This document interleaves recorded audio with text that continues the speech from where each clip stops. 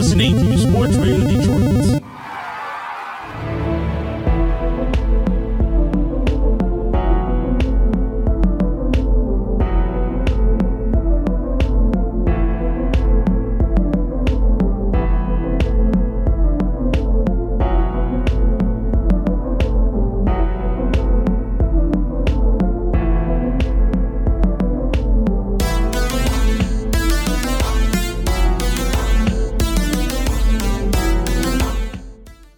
Welcome to Grave Discussions. I am your host, Barnabas. And I am your spooktacular co-host, Samael. Yeah, welcome back, everybody, to episode 50. We're finally at that halfway mark. Oh my god. I know. And this one's called And the Award Goes To. And we're going to be discussing horror at the Oscars, past, present, and future. So that should be a pretty interesting discussion. The Oscars just happened this past weekend, and I'm sure many of you watched them. So, we're going to talk about that in our main segment. Yes, very excited for this one. But what do we have now, Barnabas? Well, as always, we're going to start off with the horror news. But we do have to give a quick shout out to Sports Radio Detroit, our hosts. Yes, our gracious hosts. You can find them on Twitter, Instagram, and Facebook. Those are their social media platforms, and that's SRD, Sports Radio Detroit, not Detroit Sports Radio. Get it right. That's right. And you can also visit their website, sportsradiodetroit.com, to check out all of the shows on the network, including Grave Discussions. So, yeah, go check them out, guys. But we are going to get right into what's been going on. And there has kind of been quite a lot going on. First of all, there's a pretty cool story here about a new Shudder initiative. And this is going to be a new podcast that's going to have full uncut interviews from Eli Roth's History of Horror. So that should be pretty cool. And I haven't gotten a chance to see the show yet, but I've heard nothing really but good things about it. So depending on like what kind of interviews and stuff are available, I think it sounds pretty sweet. I've heard a lot about Eli Roth's History of Horror. Even in these horror groups, a lot of the people are like, yeah, you should check out Eli Roth's History of Horror. And, you know, I don't think I've gotten down to it. But now that it's coming to Shudder, it's a little bit more easily accessible for me. I don't got to go to whatever fucking site to stream that shit and watch it. So, you know us with Shudder, so... Yeah, exactly. I mean, and I'm sure a lot of you have Shudder as well, of course. So, it's going to be on there. It says Friday, February 22nd, actually. So, it is already out. You guys should be able to access the podcast via Shudder, exclusively for members. And the first episode is actually Eli Roth's complete conversation with Stephen King.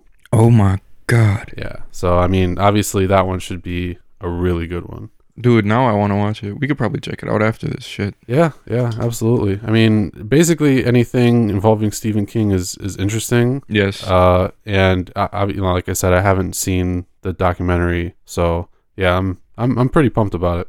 I wanna give like two quick brief news because like I don't want to get too in depth into it, the ones we discussed like earlier. So apparently they're releasing a 3-hour extended version of Nightbreed. Oh yeah. And then also Blumhouse is looking into making Scream and Hellraiser movies. Yeah, I think we actually discussed that before. Did we? That one? Yeah, I believe so. But for some reason it's like circulating again. I don't know if it's like the same announcement or if there was like a new development. There could have been a new development, I'm not sure. I think I found it from Bloody Disgusting, but same place where I found the, Nightbreed's getting a 3-hour release, and I still haven't watched the regular one, even though I have it, but... Yeah, no, it's sick. I mean, I don't remember it super well, but I am interested to see like what additional scenes and stuff they put in there. But I do think that the Scream and Hellraiser stuff was... Maybe it was like rumored before, so I don't know if it's still rumored, if it's like confirmed. This one said that Blumhouse said that they want to. Okay, so it's still. I mean, I would be down for that as long as like they don't turn Scream into like some Truth or Dare type teeny bullshit. No, it needs to be true to like what Scream is. Because for the most part though, Blumhouse makes pretty decent horror. They're like the king right now. I would say every 6 out of 10 movies is fairly decent. You'll get movies like, Truth or Dare that are kind of just meh. They're just for fun. Like they're not serious movies. They're just like Snapchat filter demons, and yeah, they're pretty bad.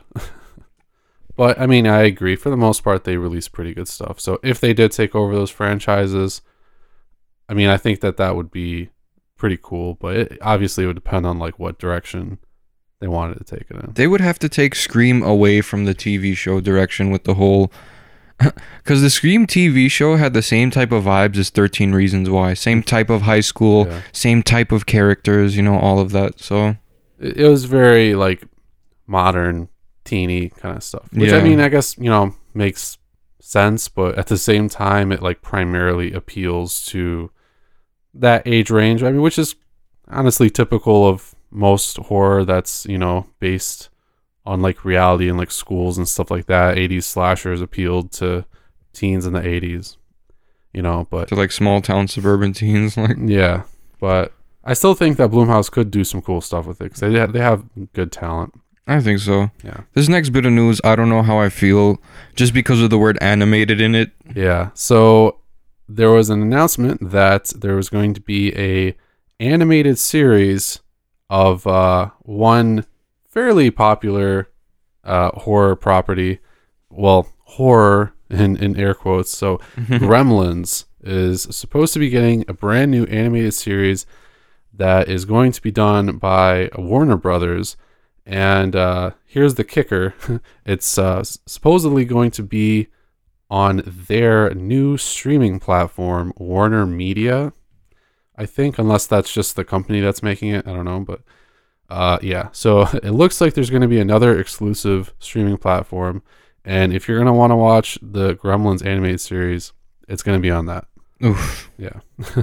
But the premise of the series is that it's going to be a period piece that's going to follow Mr. Wing as a young man as he goes on adventures with Gizmo. So that could be kind of cool, I think. It's not present day. It's going to probably take place in, China or I guess all over the place as the Gremlins get into some misadventures. I don't know. I mean, usually I like animated stuff. So I'm kind of excited to check it out. I'm just not super excited that it's not going to be like really widely available. Yeah, I don't know. I just don't know how I feel about animated Gremlins show. I don't know.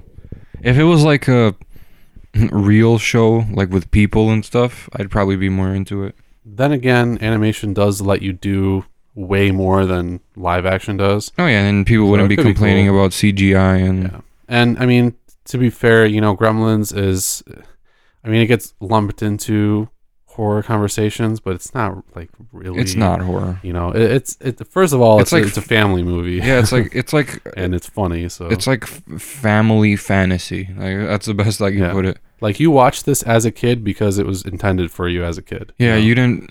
Gremlins was like the fucking watered down like Critters, because Critters was fucking brutal. Yeah. Critters is horror. If they said, "Yo, we're making Critters," I'll be like, "Yeah." Unless they were like, "It's an animated show," then I'd be like, "No." Yeah. Then I'd be like, "Yo, chill the fuck out with this animated shit." Yeah. But I don't know. Look what happens when we take something that's supposed to be animated and we turn it into a movie like Death Note. Yeah. Death Note was a pile of dung. I didn't even watch it because I heard nothing but bad things about it. It was dung. Yeah. Mugen watched it and he's like, it was trash. And then I was like, all right, I'm gonna watch it. And then it was like, wow, I thought maybe he's a little jaded. I was like, let me give this a chance for the same shit we did with Slender Man, basically. You remember? Everyone's like, it's garbage, don't watch it. We're like, we'll decide that. And you know us, we went and we saw it. We're like, I want my $8 back. Yeah. I mean, we got to check it out, but it was pretty bad. Unfortunately, not everything is good, even to us, because we're pretty optimistic usually about horror movies. Oh yeah, and we'll give them a chance. Like even if they weren't like super good, if there was a fun horror movie and like it was like an isolated incident and there's not too much CGI, we'll just be like, yeah, it was cool. But sometimes it's just like, yo, man, Slender Man, what the fuck? Yeah. So I would say if you guys want us to review this new Gremlins show, shit, we'll probably be able to do so. But I'll do it. yeah, as of right now, though, the plan is to go on to the new Warner Brothers streaming platform. And once we have more information, we'll let you guys know. Yeah. And our next bit of news, I don't know how I feel. The first one was pretty good, but this is going to become like a Saw thing. So apparently they're going to be making Escape Room every year. Yeah. That's great. And we got one coming next year already. I mean, this has been like covered before, and we even talked about it when we did our review. We knew it was going to happen. I mean, we called it, didn't we? Yeah, I mean, it was successful. You know, it wasn't a masterpiece, but it wasn't a bad movie. No, it was fun. Yeah, and the whole vibe behind it, and I guess the premise definitely lends to like being able to continue it somehow. The thing is, I don't know how they're gonna like approach a sequel. I was gonna say, yeah. Are they just gonna like since the society that conducts this, since they disappeared, at the end of the first one, spoiler alert, are they gonna just go somewhere else and do this to some other people, or is it gonna go in depth on the survivors tracking these people down? That's what I'm thinking, because that's essentially all that the ending set up. If they didn't, I don't know. I think it would be cool if they made like another one where they do it in like another country or like another location, and then the third one would be. Here's my if the second one's good enough. Yeah, here's my prediction. Okay. But there was no resolution, so I felt kind of. Yeah. Well, here's my prediction. Okay, because they set it up that way, the sequel is probably going to be something along the lines of, it's going to follow the two leads from the last movie as they, go and like try to find whoever's behind this like, organization or whatever. Right. They're going to get sucked into another escape room situation. Yeah. And then they're going to be like the veterans, and they're like, we've been through this before. And then somehow they approach, their goal and like find out who, some shit like that. And then there's going to be one other member of the group that's a new member. No, man, fuck these people. We're not going to listen to them. What if they're the ones doing this to us? Right. Like, the stereotypical. Kind of Cube-like. Well, yeah. Not really, because Cube was relentless, though. Cube was fucking great. I mean, I guess technically it would be kind of like Saw, because Saw had those similar moments, like with people who have already been in the traps before, and shit like that. So like Amanda, except she was kind of like the spy in the second one. Like 2 was fucking fire. Yeah, I mean the first like 3 were really good. So I mean, I predict that they're gonna go along a similar like plot route. I guess I want to say. I guess we'll see. If they don't, I feel like it's just not gonna make any sense given like the ending of the first one. But they want to make it a franchise, so they're gonna have to do something. But yeah, Adam Robitel, who directed the first one, is going to be coming back to direct part 2. So at least that is like pretty hopeful, Yeah. I don't know. So yeah, be on the lookout, guys. Apparently it's going to be releasing April 17th, 2020. So it would be cool if M. Night Shyamalan directed it, and at the end they're like, we're not a secret organization, we're aliens. And fucking... Oh, man. Fucking Mel Gibson makes an appearance and shit. Honestly, if they did that, I wouldn't even be mad, because that would catch me off guard. That would catch me off guard too. That would be great. Yeah, Where is Shyamalan anyway? He's doing, I don't know. He just made Glass. He's gonna and he's probably gonna chill out for a minute. Mm-hmm. We need horror movies from him. Enough with this fucking. It'd be like The Village 2, right? Like there's people dressed as deer. We are Santa's slaves. Oh, slaves. I don't want to think about the next M. Night Shyamalan failure. No, man.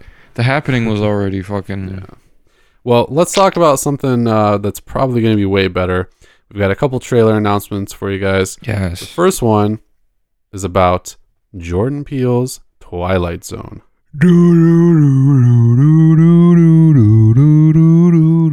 This one releasing April 1st on CBS All Access. The trailer is out, and... what I like about the trailer is that it kind of shows you a lot, but it really doesn't show you anything. Yeah. It just has lots of like little clips from presumably different episodes, but it really doesn't give away anything really as far as like plot or anything like that is concerned. But one big takeaway is that the Adam Scott led Nightmare at 20,000 Feet, like, I guess, reboot, really doesn't look anything like the original at all. Really? Yeah. Because he's like outside of an airplane in almost every clip we see him in, and there's a bunch of crazy shit. So it's not going to be exactly like it, at least as far as like this trailer shows. But yeah, it would be crazy if it was in black and white. That would be like doesn't seem to be. I know, but it would be dope. They honestly, I wouldn't put it past them to do like one episode in black and white, but everything is in color. I don't know. That would be a trailer. Just make one episode black and white and use like really old like 50s style cinematography. You know, Yeah. like only medium shots, like no panning shots. Like that's it. Like Yeah, I can see it now. I mean, hey, I wouldn't put it past him because he loves the show. oh yeah. So maybe we'll get like a cool episode where that happens. But yeah, I don't know. We'll see. I really couldn't tell what was happening in like any of these stories, so I'm pretty excited to go into it. Yeah, the fact that it was vague is perfect. Yeah, April 1st on CBS All Access. The next one is called The Field Guide to Evil. Ooh. And this is coming out March 29th, apparently all over the world. And this one actually looks dope. It's a horror anthology. There's 8 chapters in this anthology, and they're all based on like folklore that's native to 8 different countries around the world. And there's 8 different directors from all over the world, including the director of The Lure. I think the director of Baskin as well. Oh shit. Is supposed to be directing one of the segments, so Pretty excited. yeah, it's only Horror anthologies are making a comeback. Yeah, so March 29th, be on the lookout. And the last trailer is for a new documentary that you can argue has relevance to horror or not. I think it does. It's a trailer for a new documentary called Hail Satan? Question mark? Yeah. So this documentary is basically about kind of the come up of the Satanic Temple in America. And it's pretty cool. It actually has like a humorous side to it because as they talk to a lot of these like Satanic Temple members, they're actually pretty funny kind of, and it just has a very like humorous tone to it, which is kind of weird considering this topic. But I think it's meant to basically say that like, hey, we're not, bad people. And it does also talk to like, people who are Christians and other people who have, different feelings about the Satanic Temple and stuff. We're going to move on to our very first segment of the episode, where we're going to discuss a cult horror movie and our thoughts about it. And we're going to do so in The Cult Corner. And in this week's Cult Corner, we have a true cult classic, Boils and Ghouls. It is An American Werewolf in London. Oh my lord. And this was my first time watching it since like 2000 probably, to like 1999, back when my sisters were both still living here. And that's when I was watching it on fucking cable, like on USA or some shit, One of those, like, I don't know, Sci-Fi. I think Sci-Fi played it Oh before. yeah, they played The Howling a lot though back in the day. I remember. That's another movie I haven't watched in forever. Oh, I watched it pretty recently. It's still fucking great. I mean, that and like An American Werewolf in London are usually considered like the top 2 like werewolf movies ever. Maybe Dog Soldiers is in there, but yeah. An American Werewolf in London, though, to me is probably the number 1, and I would say usually it's in like my top 5 horror movies ever. It's just masterful from pretty much like beginning to end. And I actually kind of like paid more attention to it this time when I watched it. I noticed right at the beginning when you see that like beautiful like landscape imagery, the song that's playing over it, that Blue Moon song, is completely about like becoming a werewolf, basically. Fucking Bobby Vinton. So all that shit's in what I there. liked is right off the bat, like we kind of got a hint at the wolf thing because there was a bunch of sheep. Yeah. And the slaughtered lamb Yeah. as well. I mean, yeah, there's tons of... This movie, right from the beginning, basically was Meta. in your face, like, Wolves, this is a wolves, werewolf wolves. movie. We have wolves. what do we have? We have wolves, like right off the bat. And then what really took me off guard, because I had completely forgotten, because like I said, when you watch a movie only once and you're small, you kind of only remember like some certain scenes, like with monsters or like the transformation. But I did not expect, like 13 minutes into the movie, Jack got torn the fuck up. Yeah. He got fucked up. And you saw the werewolf, I mean, at least like a little bit. And then when that gang strolled up and just popped the werewolf like 15 times, he turned back into a human. I wasn't expecting Jack's death to be so fucking brutal. Yeah. For like an 80s film, right? This was fucking ridiculous. And it came out of nowhere, too. They were just like running. You didn't see anything. They were looking around. And then basically it was just super sudden. It was just boom. The werewolf was there and he like fucking like snapped on Jack's neck and took him down. And then David just started running away. I don't blame him. I don't blame him either. That's a fucking... Bro, if a bear attacked me, I'd be screaming at you to get the fuck out of here. Yeah, like, if I didn't have like a gun, like a 12-gauge shotgun, exactly, or something, run. What the fuck? Yeah. What are you gonna come up to with a fist? Come here, buddy. Come here. Like you're fucking Popeye or something. You know what's gonna happen? I'm gonna attack the bear, and then we're both gonna die.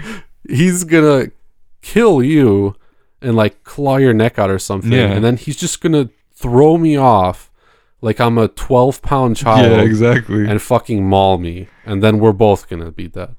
But I mean, this movie, like we were saying, right off the bat, just tells you it's a werewolf movie. Oh yeah, and tells you that it's a comedy. I mean, just the dialogue between David and Jack. Oh yeah, right off the bat, it's hilarious. I love her. You want to fuck her? Like, and then they told that like knock knock joke. Oh yeah, you gotta start it. He's like, knock knock. Who's there? Who? Yeah. He's like, no. That was, I don't know. That was funny. I did that to someone before. I was like, all right, I'm gonna tell you a knock knock joke, but you gotta start it. They'd be like, okay, but all right, go. They're like, knock knock, and I'll be like, who's there? And they'd just be sitting there for like 10 seconds, like, you son of a bitch. That's what he was trying to do, but you know, it was great. David's too slick. They instantly had like amazing chemistry. I think that's what made this movie really good too, because that's why I was upset. It was just supernatural. They had like the chemistry was so good between the two friends that's why it like fucking shocked me when fucking Jack died right off the bat. I was legit like, what the fuck? Like, but then he came back as like a spooky ghosty, and then I was like, all right, you know, redeeming quality. I think he was like a ghoul almost, but just like he was like a spirit trapped in limbo or whatever. Then he was bringing David the other spirits. We can't die unless you die, fucker. Like, kill yourself. Like, no. I mean, honestly, like this movie, you know, kind of made you think a lot, because apart from the obvious like iconic moments in this movie with like the transformation and the ending, you know, most of the rest of this movie was just like these nightmare scenes. Yeah. And it was all this like psychological shit in his head. And that's he was just butt naked, just eating deer. Yeah. Dude. Or when the classic scene with the fucking Nazi werewolf mutant they things. Just broke through his fucking door. They killed his entire fucking family and like set fire to his house, and then like they had him by knife point and just forced him to watch. That shit is scary. Imagine watching that as like a 7-year-old, bro. I mean, like, dude. That was some shit. That would be insane. It was a funny dream though. I was like, why are there werewolves shooting up his house? But the makeup on those things, dude, that was so incredible. I thought it was dope, especially for like 1981. Mm-hmm. Let's be real, because honestly, anything that wasn't Savini back in like the 80s was usually like shitty special effects.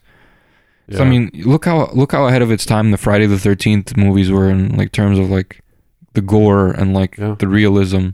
Well, dude, this one did well. In relation to our main discussion, is an Oscar-winning movie. Yeah. Yeah, best makeup on the part of Rick Baker, who I feel like is overlooked sometimes, but is also a master. Obviously, he won an Academy Award for I think actually numerous times. So the makeup in this movie is absolutely iconic. And I mean, we could talk about the transformation scene all day long, but that's obviously the standout of this movie. Oh yeah, well, I remember when you told me you were at the part yesterday where like he started transforming and shit.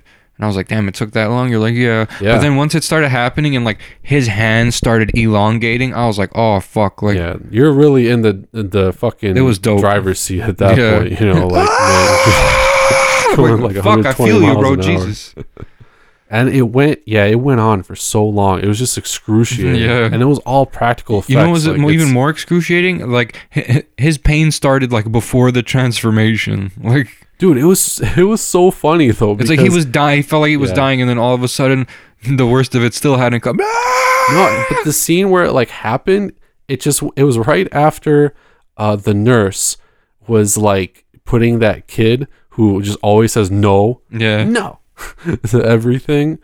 She was putting him to bed, and the next shot is like David, and I think he's like reading a book or something, and he's like sitting in the chair, and he just looks like kind of normal. And then he's like, ah! And then he just fucking starts flipping out. He's all sweaty all of a sudden. And you're thinking, like, what the fuck? Like, if you've never seen this movie before, right? You're thinking, like, what the fuck is going on? Yeah. You know, like, is he just messing around or something? Or is he fucking crazy? Yeah, and then when the bones in his hand start growing out, you're like, oh, shit. Oh, shit. Once his hand started growing, that's, like, when I had immediate sympathy because that shit looked very uncomfortable. Yeah. Like, all of it looked super uncomfortable. At the movie theater, it was even worse. Yeah, imagine your like jaw like stretching out like that. Oh man, dude, that.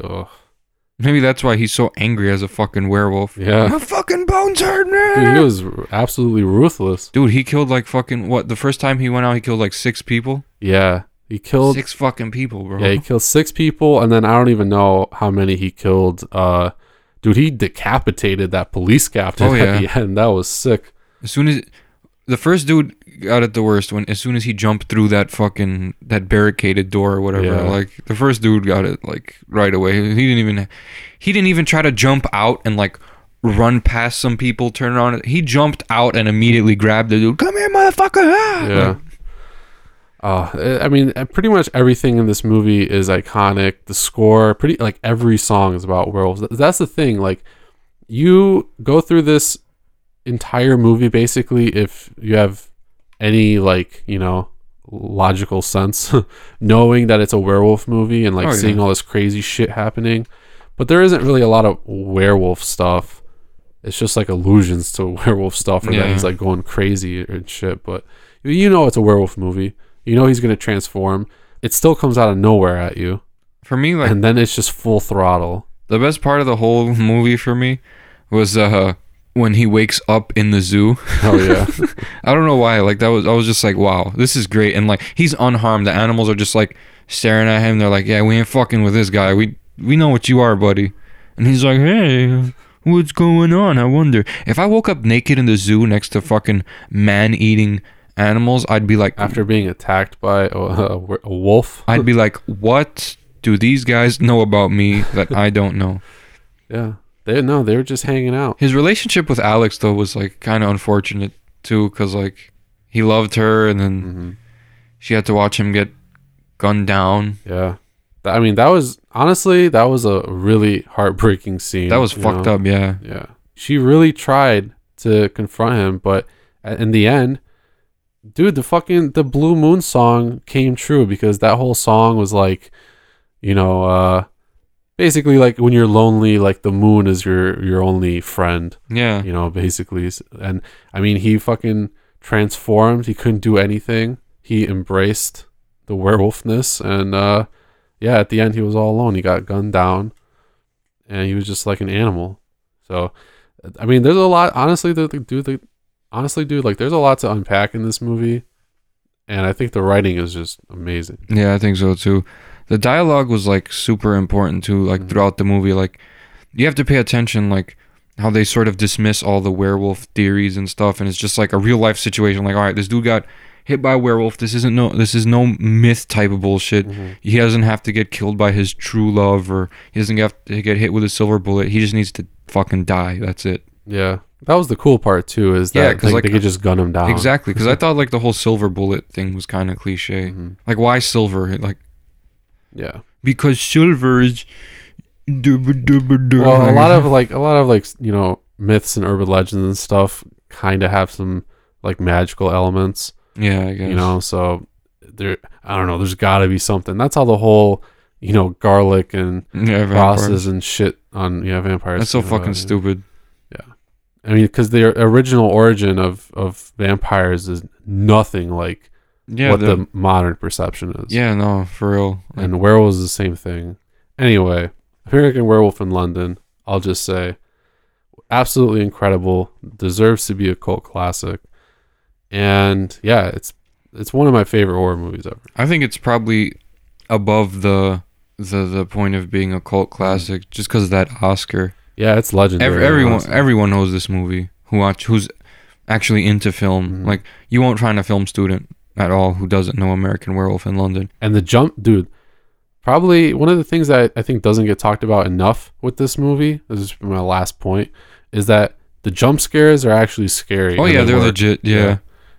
You never expect a werewolf to just pop out of like the side of the frame and start eating a person. You know? Honestly, because like in modern movies, when the jump scare is coming, it'll be like tense music, someone's walking slowly through a hallway, there's a shot behind them, then they take a few steps, now the shot's from in front of them, looking behind them, and then all of a sudden something pops out after like the score stops and there's like a moment of silence and then the character turns around. This one, like right off the bat, we're running from something, we don't know what it is, and then it just jumped out and it's like kind of indicative that something's gonna happen, but you never know when. Yeah. Like later on when that one random couple is like walking along and for some reason they're like, yeah, let's go all the way around to surprise our friend. And of course they go around, the guy, like, I don't know, what is it, like, does he hear something? I think so. Yeah. And so he like goes off to look, and then he's like looking, so you're like, okay, so and then boom, like he just pops out of the that was side the best. of the frame. Yeah, that shit was great, dude. Like, it's the jump scares actually work, and I think that's definitely like one of the biggest benefits. They're actually out of the blue, like. Yeah. Well, and like you mentioned, obviously the Oscar for best makeup of that year, and it had to have been, honestly, like, because there was some else. Dude, like, it looked legit. Like, when he was getting tore up by the wolf at the beginning, my shoulders were like, I kind of put my shoulders up, like, you know what I mean? Like, I was kind of like, not cringing, but like, oh shit, like. Yeah. And then especially it was serious. Since David started running away too, I was like, oh my god, he's getting tore up like that, and you're gonna just fucking run away. Yeah. Like, the very next shot that we saw of Jack, that was fucked up. I mean, he was brutally like butchered. It was fucked up when David woke up in the hospital. I was like, where's Jack? Like, eesh. But all around, just amazing makeup and everything. And actually, a lot of horror movies in general have mainly won Oscars for makeup and hairstyling and all that, and sometimes like art direction. But we're gonna expand on that topic a little more in our main segment. But first, a couple words from some other SRD shows. Hi, this is Chris. And this is Roger. And if you like Tigers baseball, Major League Baseball, minor league baseball, analytics, pop culture references, movies, sports, food, check us out. Look for Tigers SRD on iTunes, Google Play, or Spotify.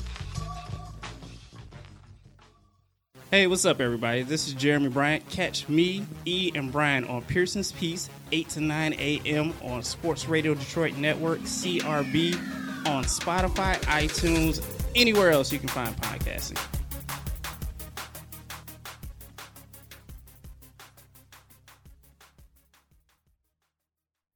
So when looking at horror at the Oscars specifically, really just because, it just happened and it's kind of the pinnacle of, all the movie awards, basically all the Hollywood ass kissing. Yep. The top of that, which is the top of the movie industry, basically. So it's still important to talk about. Obviously, a lot of people don't watch the Oscars. I didn't watch it this year. Well, but a lot of people still kind of care about what wins and what doesn't win. But I think we all, know that it's essentially a sham. It's mostly a popularity contest. Oh yeah, it really for a lot of it, you know. Sometimes the rightful winner wins, but not every time. I know a lot of people didn't feel that way about a lot of this year's winners, especially like Best Picture. But yeah, horror did not have a great showing at this year's Oscars. There were only, I mean, it depends how technical you want to get with the term horror or labeling something horror, but A Quiet Place was nominated for Best Sound Design. And then there was another movie, and I don't remember which category it was nominated for, but there was this movie called Border, which was kind of like almost like a fantasy, like fairy tale type-ish horror movie, kind of. So, I mean, it depends if you want to count that or not, but yeah, not really that strong of a showing this year. Damn.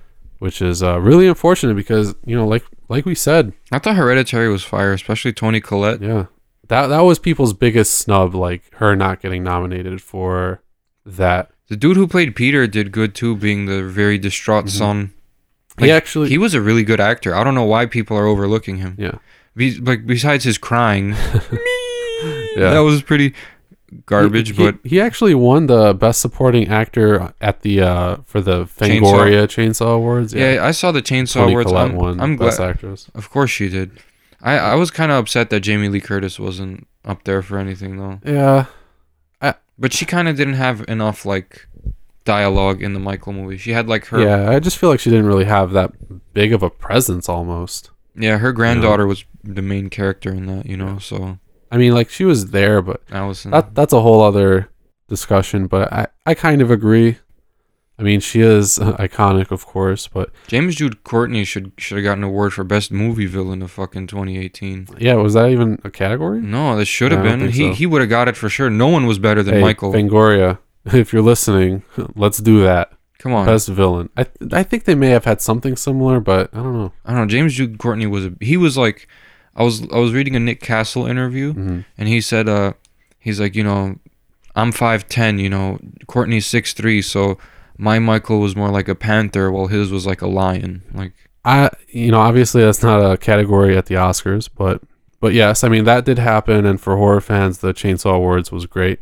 The Oscars, not so much though. So, you know, if you know anything about horror at the Oscars, or really anything about the Oscars, it's, I don't want to say like elitist. I mean, it kind of is, obviously, because everyone in that room is rich, but I mean, it's very centered on like drama, and I mean, not even necessarily artistry. It's just a lot of really like safe dramas, with power, no doubt, powerful performances, but like, I don't know, like it's like Manchester by the Sea and Green Book. Like, I think most of those movies are trash, mainly because like they're uninteresting as fuck.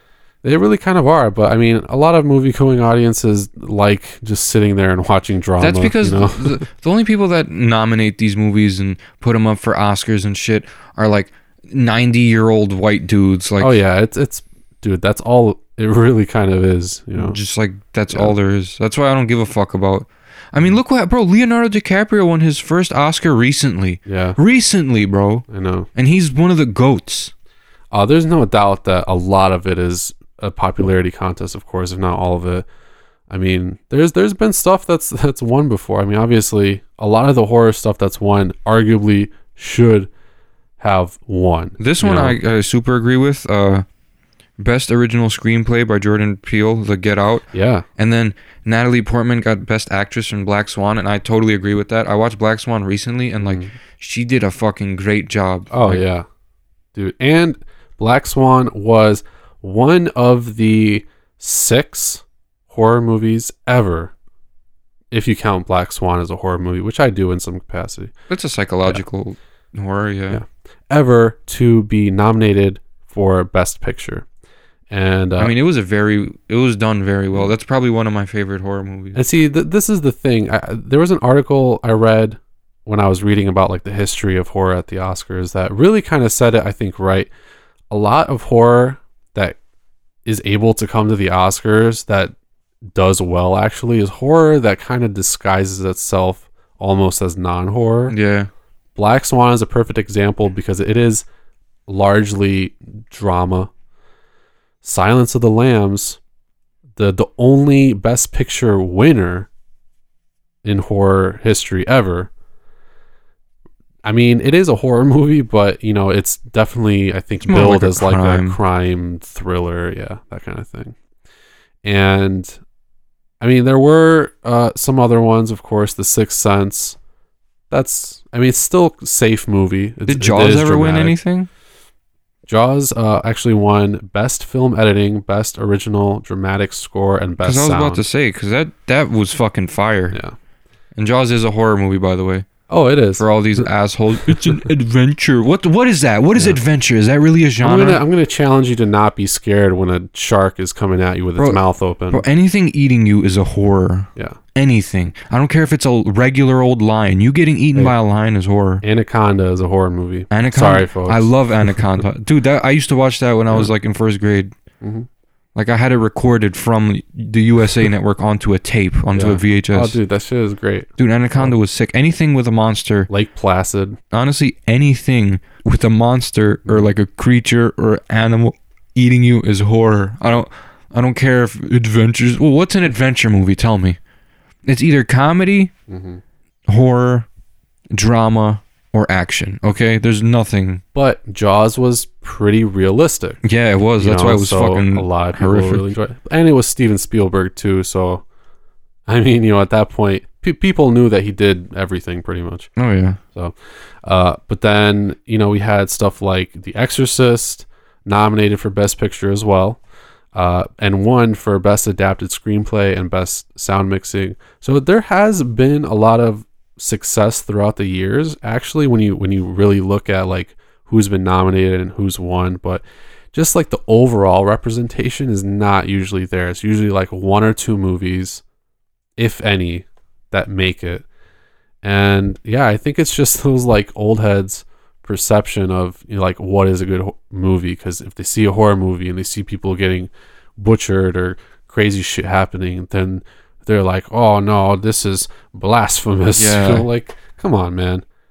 Like a lot of horror movies are actually really impressive displays of filmmaking. I'm surprised like shit like Antichrist didn't get like an award, because that was a really strong fucking movie. Oh yeah, absolutely. It was super, super creative. The cinematography was really innovative. Dude, and like the vibe of the whole movie. Yeah. Like I don't know what it was about that movie, but like there's something sinister, like just waiting on the same level as Willem Dafoe and his wife in that movie. Like there was something there. You know what I mean? You just can't pinpoint it. Like like when they went to that cabin, like it just felt like there was something wrong, like in the air. It's about chaos reigns. I know that part was, you know, but what does the fox say? The fox says chaos reigns. Yeah. But still, though, the rest of the movie was like very disturbing. And then I think the violence is there to just justify like the whole dark tone of the movie, to let you know that there's actual like danger. Of course, it was allegorical and whatnot about like toxic masculinity or something. Yeah. Even though like she's the one who let her son die, but you know. Speaking of like stuff that you would have liked to see nominated, I probably can think of a few. I mean, I guess I would say, I don't know, Reanimator was really good as far as like the practical effects go. I would have liked to see that nominated. That would have been dope. Yeah. What else? I mean, From Dusk Till Dawn had amazing. I don't know why Halloween didn't get as anything. well. That's probably like one of the greatest horror movies ever created. Yeah. I don't know what other movies were nominated for Best Picture in that year, but I mean, I don't know if I would have nominated Halloween for Best Picture, but at least for like, you know, some kind of effects category or like or something, you know. Jamie Lee Curtis Best Supporting Actress, or like something. Yeah. Or Loomis, for God's sakes, Donald Pleasance. Yeah, Best Supporting Actor. Yeah, dude, I don't know. I mean, I feel like there's definitely been a lot of snubs throughout the years. Actually, the best makeup category really came out when American Werewolf in London won it. Really? So it was like, 1981, 82. That was like when that category showed up. There's been movies that have won for like art direction, but really when you look at these movies that have been like nominated or won, they're just like the best of the best. Psycho, You know what could have really Rosemary's Baby. won an award if it was like mainstream? Incident in a Ghost Land. Yeah, That was a very I think like best original screenplay. Yeah, could've it's been. relatable too, like to a lot of people. So like they could have watched that, and it's a really powerful movie. Like honestly, horror probably has like the most powerful movies. Sometimes even more powerful than a drama, because like That's why it's the most interesting genre, bro. What's 'cause more- drama is like so safe. what's more horrifying? Oh, drama! Someone broke up with you. Your kid got kidnapped. Honestly, How about horror movie? Your family being murdered in front of you while they hold your eyes open. Yeah. You know what I mean? when people were talking to me about like A Star Is Born and Bohemian Rhapsody and stuff like that, I was like, yeah, I'll probably watch it at some point. I still haven't watched them because when I see like a horror movie or a comedy that looks more interesting, like it's gonna intrigue me and stimulate my brain Yeah. and not just make me think like, hey, fuck that guy, or like I Yeah. start crying because Freddie Lady Mercury Gaga fucking breaks up with her boyfriend or whatever. Like, Honestly. it's just not that exciting to me. It's not that fucking riveting, You know? like as Yeah. people make it out to be. Like, So I mean that's why. But we really had to get some horror movies that were, I guess, more sophisticated. I mean, because when you think of like stuff like The Exorcist and stuff like The Silence of the Lambs, a lot of these movies have like directors or actors or actresses that are already pretty like well established and respected, and the movies themselves again have that air of like not realism, but I don't know, they just have this more mature, I guess, kind of presence to them. They almost come off as non-horror movies, like I said before. Not The Exorcist, oh yeah, obviously, but stuff like Silence of the Lambs, stuff like that. Black Swan. So even Get Out in some respect. I mean, then you got to say even The Omen too, because there was nothing really scary other than like coincidental deaths. But this is a devil child. Right. They never they kind of made it seem like in The Omen, at least, like, and I know we just talked about this recently. Yeah, all this weird stuff is definitely happening, but it was never 1000% like, yes, this is Satan's child. This is the Antichrist. It was just more like horrible things happening to people. It could have just all been a coincidence. That's the thing about this. I mean, when you see that 666 on his scalp, though, that's kind of weird. That's weird, but that's just there because that's what the script said. You know what I mean? Yeah, sure. It's another one of those the Prodigy things, Yeah. For convenience. It's like for it to make super sense. arbitrary. Yeah. No, I get you. But so I mean, I guess that's why The Omen wasn't nominated for writing. Oh, yeah, it was or anything, nominated for the music. Yeah. The Ave Satani. It did win Best Original Score, but it did not win for Ave Satani Oh, for really? some reason. Yeah, which is stupid because that's included in the score. Yeah, that's like, Dumbasses. bro, that's like the fucking best part of the movie. Yeah, I mean, I will say the people at the Academy are not that smart. They're not bright at all. Yeah. I mean, I'm glad that these movies have won, but honestly, Alien got best it visual really- effects. Oh yeah, I mean, dude. And rightfully so. I'm surprised The Thing didn't get anything for visual effects. I am very surprised as well. Dude, The Thing had some of the best special effects of the 80s, if not the best. Yeah. I I think it might have been. Wasn't it released in 81? Yeah. I think it was the same year as Or was it American Werewolf 82? in London. Yeah, it was one of those years. But so I don't know. It may have lost out to American Werewolf in London for all we know. But But it was... I'd have to research that. The But Thing was strongly hated, though, when it came out. oh, dude, I would. Yeah, I guess you're right. Yeah, it really. That's a movie that really developed a cult following, like later on in its life cycle. Not just a cult following. Now it has, like, a... Yeah, now it's big considered one following. of the best. Yeah, because, like... It was just one of those things, man. Just like Halloween. When Halloween came out by John Carpenter, the first week, they didn't make shit. Then the second week, word of mouth spread, and then the movie became a fucking hit. Yeah. Well, we're going to have to see what happens with horror at the Oscars because the last few years have actually not been super kind, at least in that respect. We had A Quiet Place this year and Get Out last year. Before that, we hadn't seen really any horror movie even be nominated since Black Swan, which was 2010. Yeah. And before that, Pan's Labyrinth, 2006. Before that, The Sixth Sense, 1999. And that was the last time before Black Swan that a horror movie had been even nominated for Best Picture. So pretty wild. and we haven't seen one Damn. since last year. Hopefully we see one again. I think there are going to be some good horror movies coming out this year. So honestly, I would like to see better representation at next year's Oscars. I hope so. Yeah, but if the trend follows, then maybe some of the adults from It Chapter 2 will get some awards. Yeah, could be. I mean, I think if that movie is really good, I think it's going to be like really good. So I hope so. At least makeup or something, because there's some crazy shit that happens in like the second part of the book, as we kind of know. But I think horror is headed in the right direction if it wants to be Oscar worthy, because as we've seen from previous nominees and winners, you kind of have to be more along that, drama kind of fence. Oh yeah. But that's how Black Swan was. So. Yeah. Stuff like Hereditary, I mean, it's already kind of heading back in that direction. So. Oh yeah. Yeah. There has to be some sort of like family struggle, I would say, for anything to get nominated. Family or like romantic struggle or financial struggle. It never has to do with like losing your life. Like it's never something that serious. Yeah. I think people are just scared of horror films. Like I talk to some people that don't like horror movies. Why don't you like them? Because I can't sleep at night. That means you're dude, I don't know. I mean, a lot of people just view it as like an inferior kind of thing. I don't know. I guess that's the perception, but it is changing. I mean, that's why I do like where horror is at, because perception of it is changing. Like, you're still allowed to do like monster movies and cheesy movie, like Dude Bro Party Massacre 3. Yeah. That was actually dope. Like you're still allowed to do stuff like that, but if you want to be Oscar worthy, you gotta be a little more sophisticated. I think so, yeah. So that's what I think is probably gonna win the next at least nomination for a horror movie for like Best Picture or something.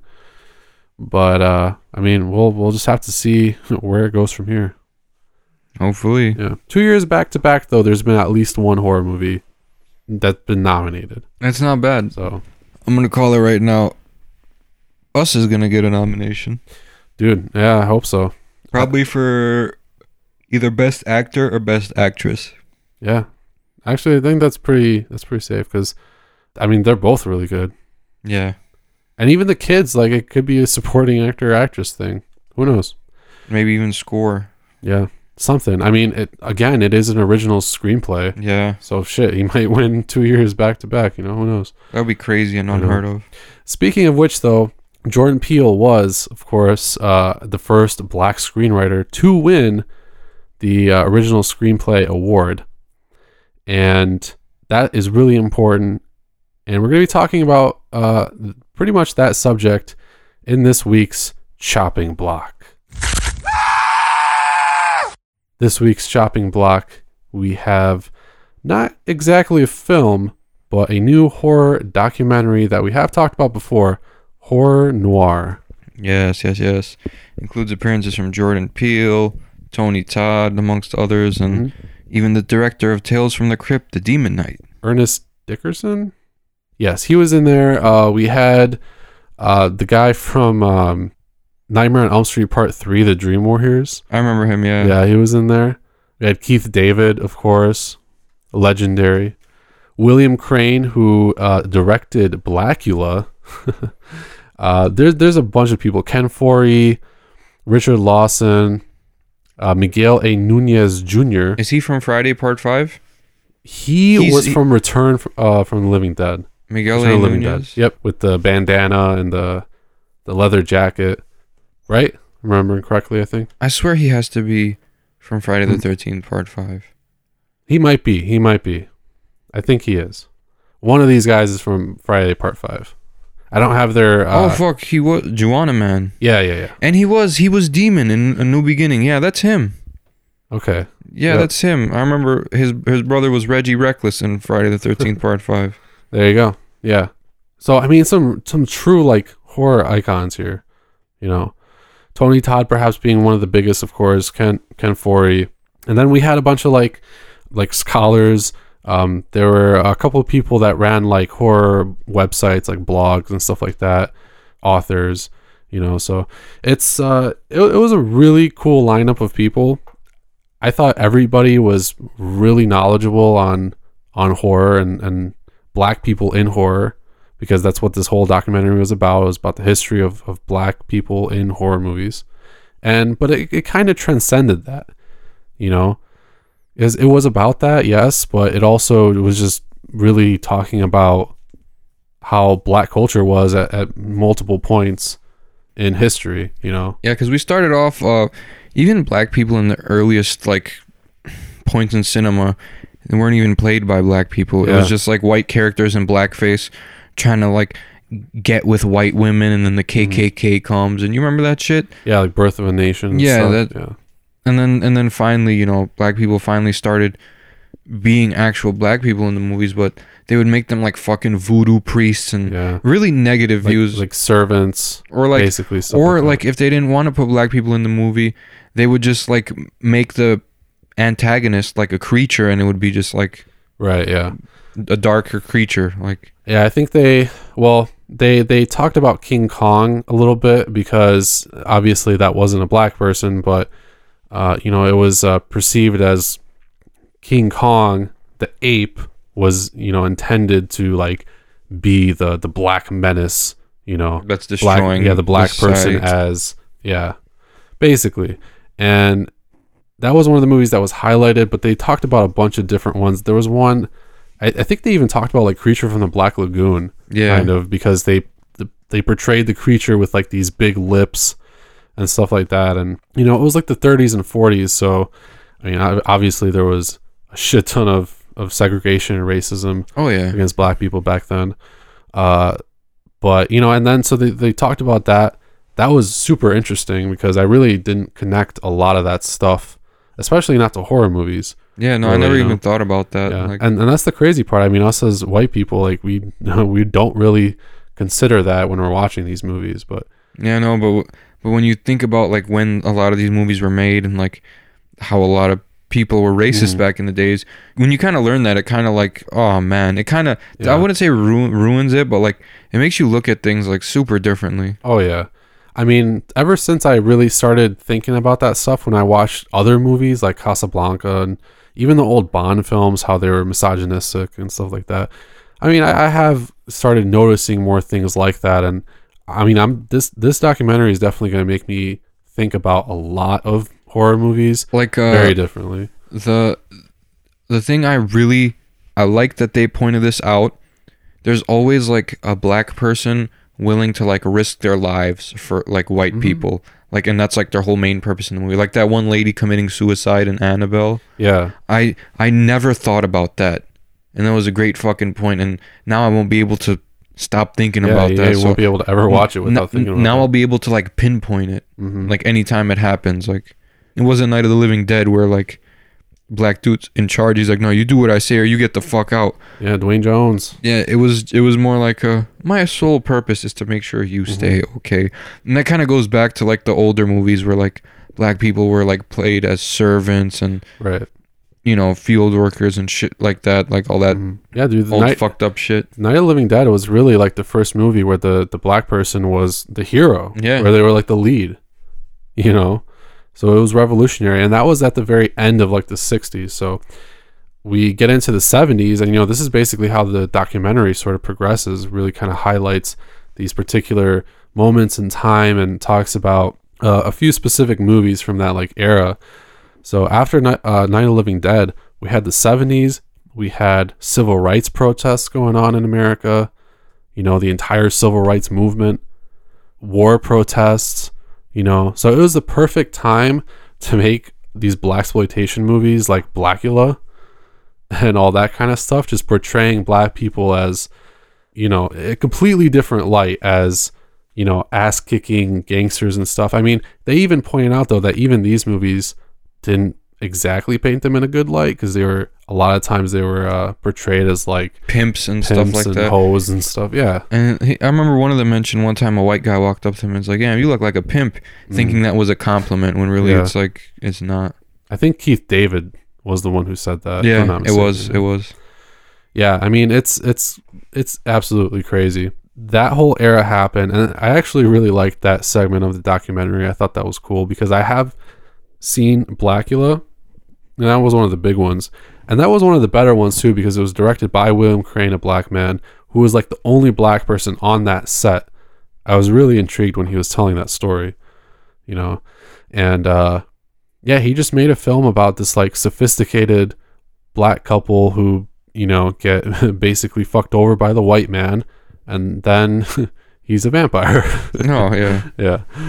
And then he's the antagonist. But it was interesting. Blackula was more like a positive movie for black people. Kind of, yeah. Like the other ones, like, I can't think of off the top of my head, but like the ones where they're played as pimps and all that, you know, gangster shit, like, and that makes society see them as that, because people don't know what society's really like because they don't interact with everyone.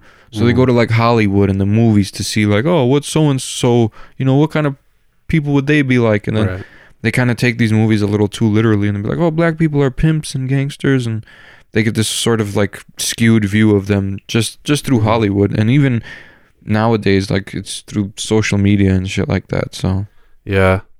And I mean, honestly, like, that movie was kind of right after Night of the Living Dead, of course, was kind of affirming to people that like black people, even if they're the antagonist, they can have like a main role in a movie. You know? And it was really, and it was cool to see a horror movie do that, because you can argue that Blackula kind of helped launch this whole blaxploitation era. And then we got to the 80s and everything was fucked again because black people were always dying first. Yeah, in like slasher films. But they also said that's kind of like a common misconception. Like, there's like a lot of black people that like made it to second to last, or like they made it through the middle of the movie, but they still got fucking killed in like most of these slashers. I would definitely say there's like a higher percentage where they do get killed first or second, or, you know, whatever. But I mean, yeah, they're hard. It's not like literally every movie. I think in real life, black people would survive more than white people because they don't do what we call quote unquote white people shit. Dumb white people. And shit. like they showed that in Haunted House. Like when Marlon Wayans found out the house is haunted, he's like, we getting the fuck out of here. And then he still fucked that doll though. Yeah. But can't forgive him. Yeah. But he brought in the moving van and he was ready to go, but he couldn't sell the house in that market. But yeah. See, honestly, like, because this is white people, right? Let's say it's a Friday the 13th movie. And they're like, yeah. Hello? I'm going to get naked and take a shower. What's going on? Black person walks into a cabin. No one's there. Nope. Walks out. Leaves. Get the fuck out of there. Yeah. But, no, I mean... We always got to investigate and shit. Yeah. They did talk about that though, but yeah, again, they did kind of invalidate it. Like, you know, there have been black people who have survived, but for the most part, Reggie was a survivor in Friday the 13th Part 5. Yeah, he was. If it wasn't for him, they'd all be dead though. But then he hit Roy with the truck. He jumped off the thing and drop kicked him almost out of the barn until, you know, Roy somehow hung on to the barn, grabbed his leg, and then Tommy cut him up. But Reggie still survived, and he like dealt out damage. So, oh yeah, he was badass for sure. But you know, again, like that was the 80s, and then as they progress through, you know, we start getting into an era of wider acceptance where we see stuff like Candyman come out. Yeah, becomes like a smash hit and an absolute icon. He's a villain, yeah, but he's still this black character in a movie. And he was a former slave, and you know he was done wrong. Yeah, now he's going after you know, the white man because he got fucking lynched and shit, and he got his hand cut off for pursuing a white chick. Yeah. Although I do like this though, because you know the whole like black male going after a white female thing, like we discussed, was a big trope back in like the 30s, 40s, and stuff. You know. Oh yeah. And Candyman kind of brought that back. So I think you can kind of, it's pretty easy to tell that it was like done by a white person. Oh yeah. You know? And I never thought about it like that. So I didn't either until I watched this. Exactly. Like it's kind of crazy how many different perspectives like just can exist by watching. Because like when I see movies where like Annabelle, like, or like movies where like the black character helps out the white character so they don't die, I never saw that as them like serving them or their whole purpose was. I saw them as more selfless than us. You know what I mean? Like they would risk themselves for us, and that they would risk themselves for anyone. I mean, yeah. I mean, when my dad came to America, he didn't speak any English. Black family took him in. He lived with them for like 2 years.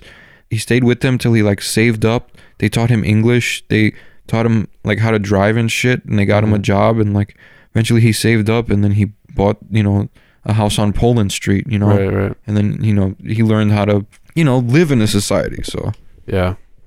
No, I mean, it's absolutely crazy, and I love it too, because pretty much all of these interviewees really didn't pull any punches. You know, they would praise Candyman, and then they would knock it down. oh yeah, For, you know, and they were being completely truthful. You know, it was a proper analysis, and, you know, they weren't afraid, because that's essentially what this whole documentary was about. You know, it was really getting into like the nitty gritty of what was real. You know, like, exactly. there were a lot of movies that really just look down on the black person, and then, you know, we slowly had more and more movies that would paint them in a positive picture as heroes, as you know, just good people, you know, Yeah. and not as like servants and all that shit that they used to do. Exactly. And Get Out changed everything. Oh yeah, dude, the last few years, I mean, have been really good. We got stuff like Attack the Block, The Girl with All the Gifts, Get Out. Get Out, of course, was the most different, because it pretty much directly addressed the whole issue of racism. Oh, yeah. That was the whole thing. But, you know, a lot of these other movies really just kind of had black people as the heroes in the lead roles, you know. So definitely very good representation over the last few years, especially. But yeah, Get Out was just game changing. Jordan Peele actually has really great answers to a lot of questions in horror noir, this documentary. Yeah. I love everything he said. And The man's smart as fuck. Oh, I yeah. don't care what any of these fucking Rob Zombie fans say about him. and if you're not a racist, and you really listen to like what he said and why he made Get Out, and why he did the things that he did and made creative decisions, like letting the main character live at the end of the movie, and the other black man comes and saves him, you know, Exactly. like his friend. And, you know, that wasn't a decision that he originally would have made, because they even said it, you know, it wouldn't have been surprising to people if cops came and busted him. and like shot him to death right there, you know. But he didn't want to make that decision, because he wanted to inspire the black community, and he definitely did. I mean, Get Out was the most talked about horror movie in the last few years, at least. Yeah, honestly. So yeah, horror noir is an amazing documentary. Super informative. A lot of stuff that I bet you definitely didn't know. Oh yeah, if you come out of this knowing everything that they talked about, I applaud you. Right? But you probably won't. And so it's super informational. It's very informative. If you approach it with an unbiased, objective mindset, I think you're going to have a really great time, especially if you've seen a lot of these films. And I was even introduced to movies that I have never heard of before. Yeah, same. So that was pretty cool. I like that they briefly mentioned urban legends too, because I always mention that security guard lady being like the true hero of that movie. Oh yeah, she was in this. She was an interviewee. She was dope. Honestly, if she hadn't shot that crazy bitch, they'd all be dead. That's true. Yeah, she Period. saved everybody. Period. Mm-hmm. Well, not everybody, obviously. Well, not the dead Everybody people, who but survived. yeah, exactly. Yeah, guys. So if you want to see this, you got to get Shudder, but they're not endorsing us. It's $5 a month. It's a great service. Yeah, we just like Shudder. We'll always give them shout outs because exactly. fucking love Shudder. And this one is not chopped for me. No, definitely not chopped. Check it out. You're gonna learn a lot of shit that you had no fucking idea, because there was a lot of shit that I had no idea. Yeah, we didn't even talk about probably half or 3/4 of it. So. Yeah, I didn't want to just ramble on. But it had a good structure, had a good flow. Really just kind of chronologically took you through the history, and that made complete sense. Nothing was confusing, you know. So let us know your guys' thoughts. I mean, I'm pretty sure that some people are not going to agree with us, but that's fine. We'd love to talk to you guys about it. You can reach us on our social media platforms: Facebook, Instagram, and Twitter. Just search for Grave Discussions or Grave Disc SRD on the Twitters. And we have a website as well, gravediscussions.net. The only way you shouldn't be able to visit our website is if you misspell it. Yeah. And if you misspell it, I don't want you on my site anyway. Get out of here. You should be able to Google it, though. even if you're not a good speller, Use the voice you can command. still come to the website. Use the voice command. There you go. So yeah, go check us out, guys. Let us know what you think and about the episode as well. We're always looking to improve, of course, if you have any feedback or suggestions. And that's going to wrap it up for episode 50. Yes. And join us on episode Cinco Uno next week on Grave Discussion.